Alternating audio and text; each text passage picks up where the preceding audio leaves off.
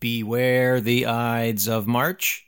Be here on the Ides of March listening to this special emergency mini episode of Punkcast. It's a puncast. It's also a podcast, and this episode needs to happen immediately because, Jordan, there's something in the news.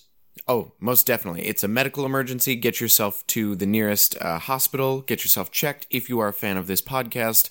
If you're a host. Yeah, Jersey, get to the doctor. So this was published in the Journal of Neuropsychiatry and Clinical Neurosciences last month, and then came out in the form of an article in the BBC just a few days ago. The headline, "The Curse of the People Who Can't Stop Making Puns."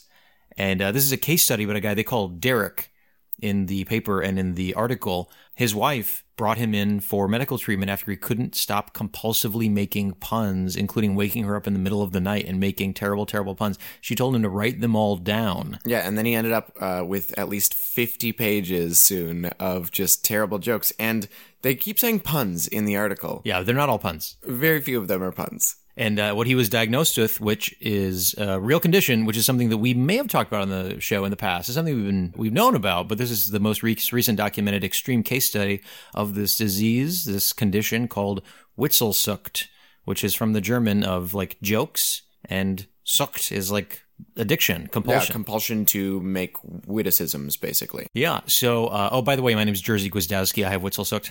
My name is Jordan Gwiazdowski. I am undiagnosed. I'm patient zero. He's high functioning. Yep. And what we're going to do today, we're going to talk a little bit about the implications of this article on the pun community, and then we're going to make some puns about it. What do you think? I think that sounds great. So do you feel like you have this thing that they talk about? Well, one of the funny things is they say, like, it is a real thing, and a way to see it is if there is a sudden change in the humor of the person.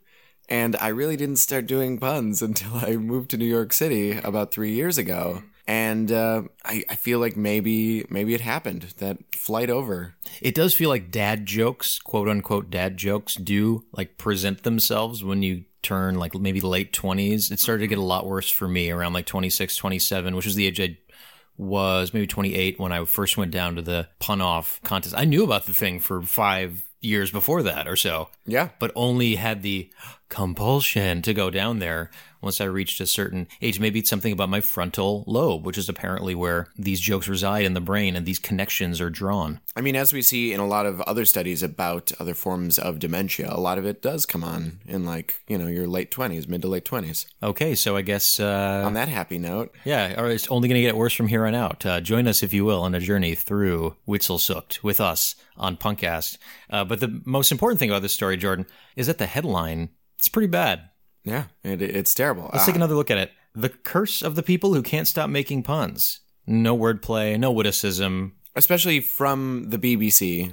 Headlines are notorious for puns, so... Why don't we beef up this headline of this story? Let's punch it up. By playing a little mini-episode game of... Headlines. All right, so this is headlines, and this is what we do. We come up with a better headline for the story in hand. We're just going to do this one story. Jordan, what do you have for this article? I have compulsive punners diagnosed with Witzelsucht. Doctor's wit still sucks. I have may divorce bewit you. Poorly equipped. How about Oxford comedy? Derek was actually diagnosed after one stroke that they knew about, and then when they diagnosed him and found out, they realized that he had a second stroke a little later, and that's kind of what brought it on. So I've got strokes of genius. As they were. I have a logical journey veers onto a path illogical. That's great. After making a joke before brain surgery, patient asks if he can make 2 more. Oh, God. I don't know if they go with that one. Maybe they go with this one. This is another one about the fact that they're having domestic troubles. Their marriage ended when he left her. That's good. I've just got wit. Because there's a show, a play called Wit. Oh, where she's dealing with, frosted mini Witzelsucht. That's not good. Every morning, they wake up for breakfast and eat frosted mini Witzelsucht. How about one stroke over the line? The punchline. Bad jokes may be a result of dementia. Or de Carlos Mencia. Doctors find blue material in gray matter. That's good.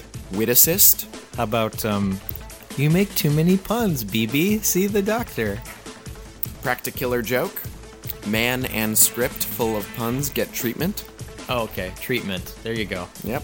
And this is a terrible one to end on, but scientists say you make bad jokes, innuendo life quicker. I like it. There we go. All right, so I think we're both guilty of... guilty. Can you be guilty of having a disorder? So let's go slowly die. Well, at least degenerate. Right. We've been called degenerates anyway. So what do we got coming up? We got some big episodes. We've got the countdown to the O'Henrys happening in less than 2 months. We've got some guests. We've got some games. We've got some challenges. Yeah, countdown to the election. Yeah. Oh, it's all very exciting. It's such a time to be alive and a time to be punning, Jersey. Yeah, well, happy Ides of March and happy Witzelsucht Day. Friends, brothers, Witzelsucht sufferers. Puntrymen. Lend us your ears.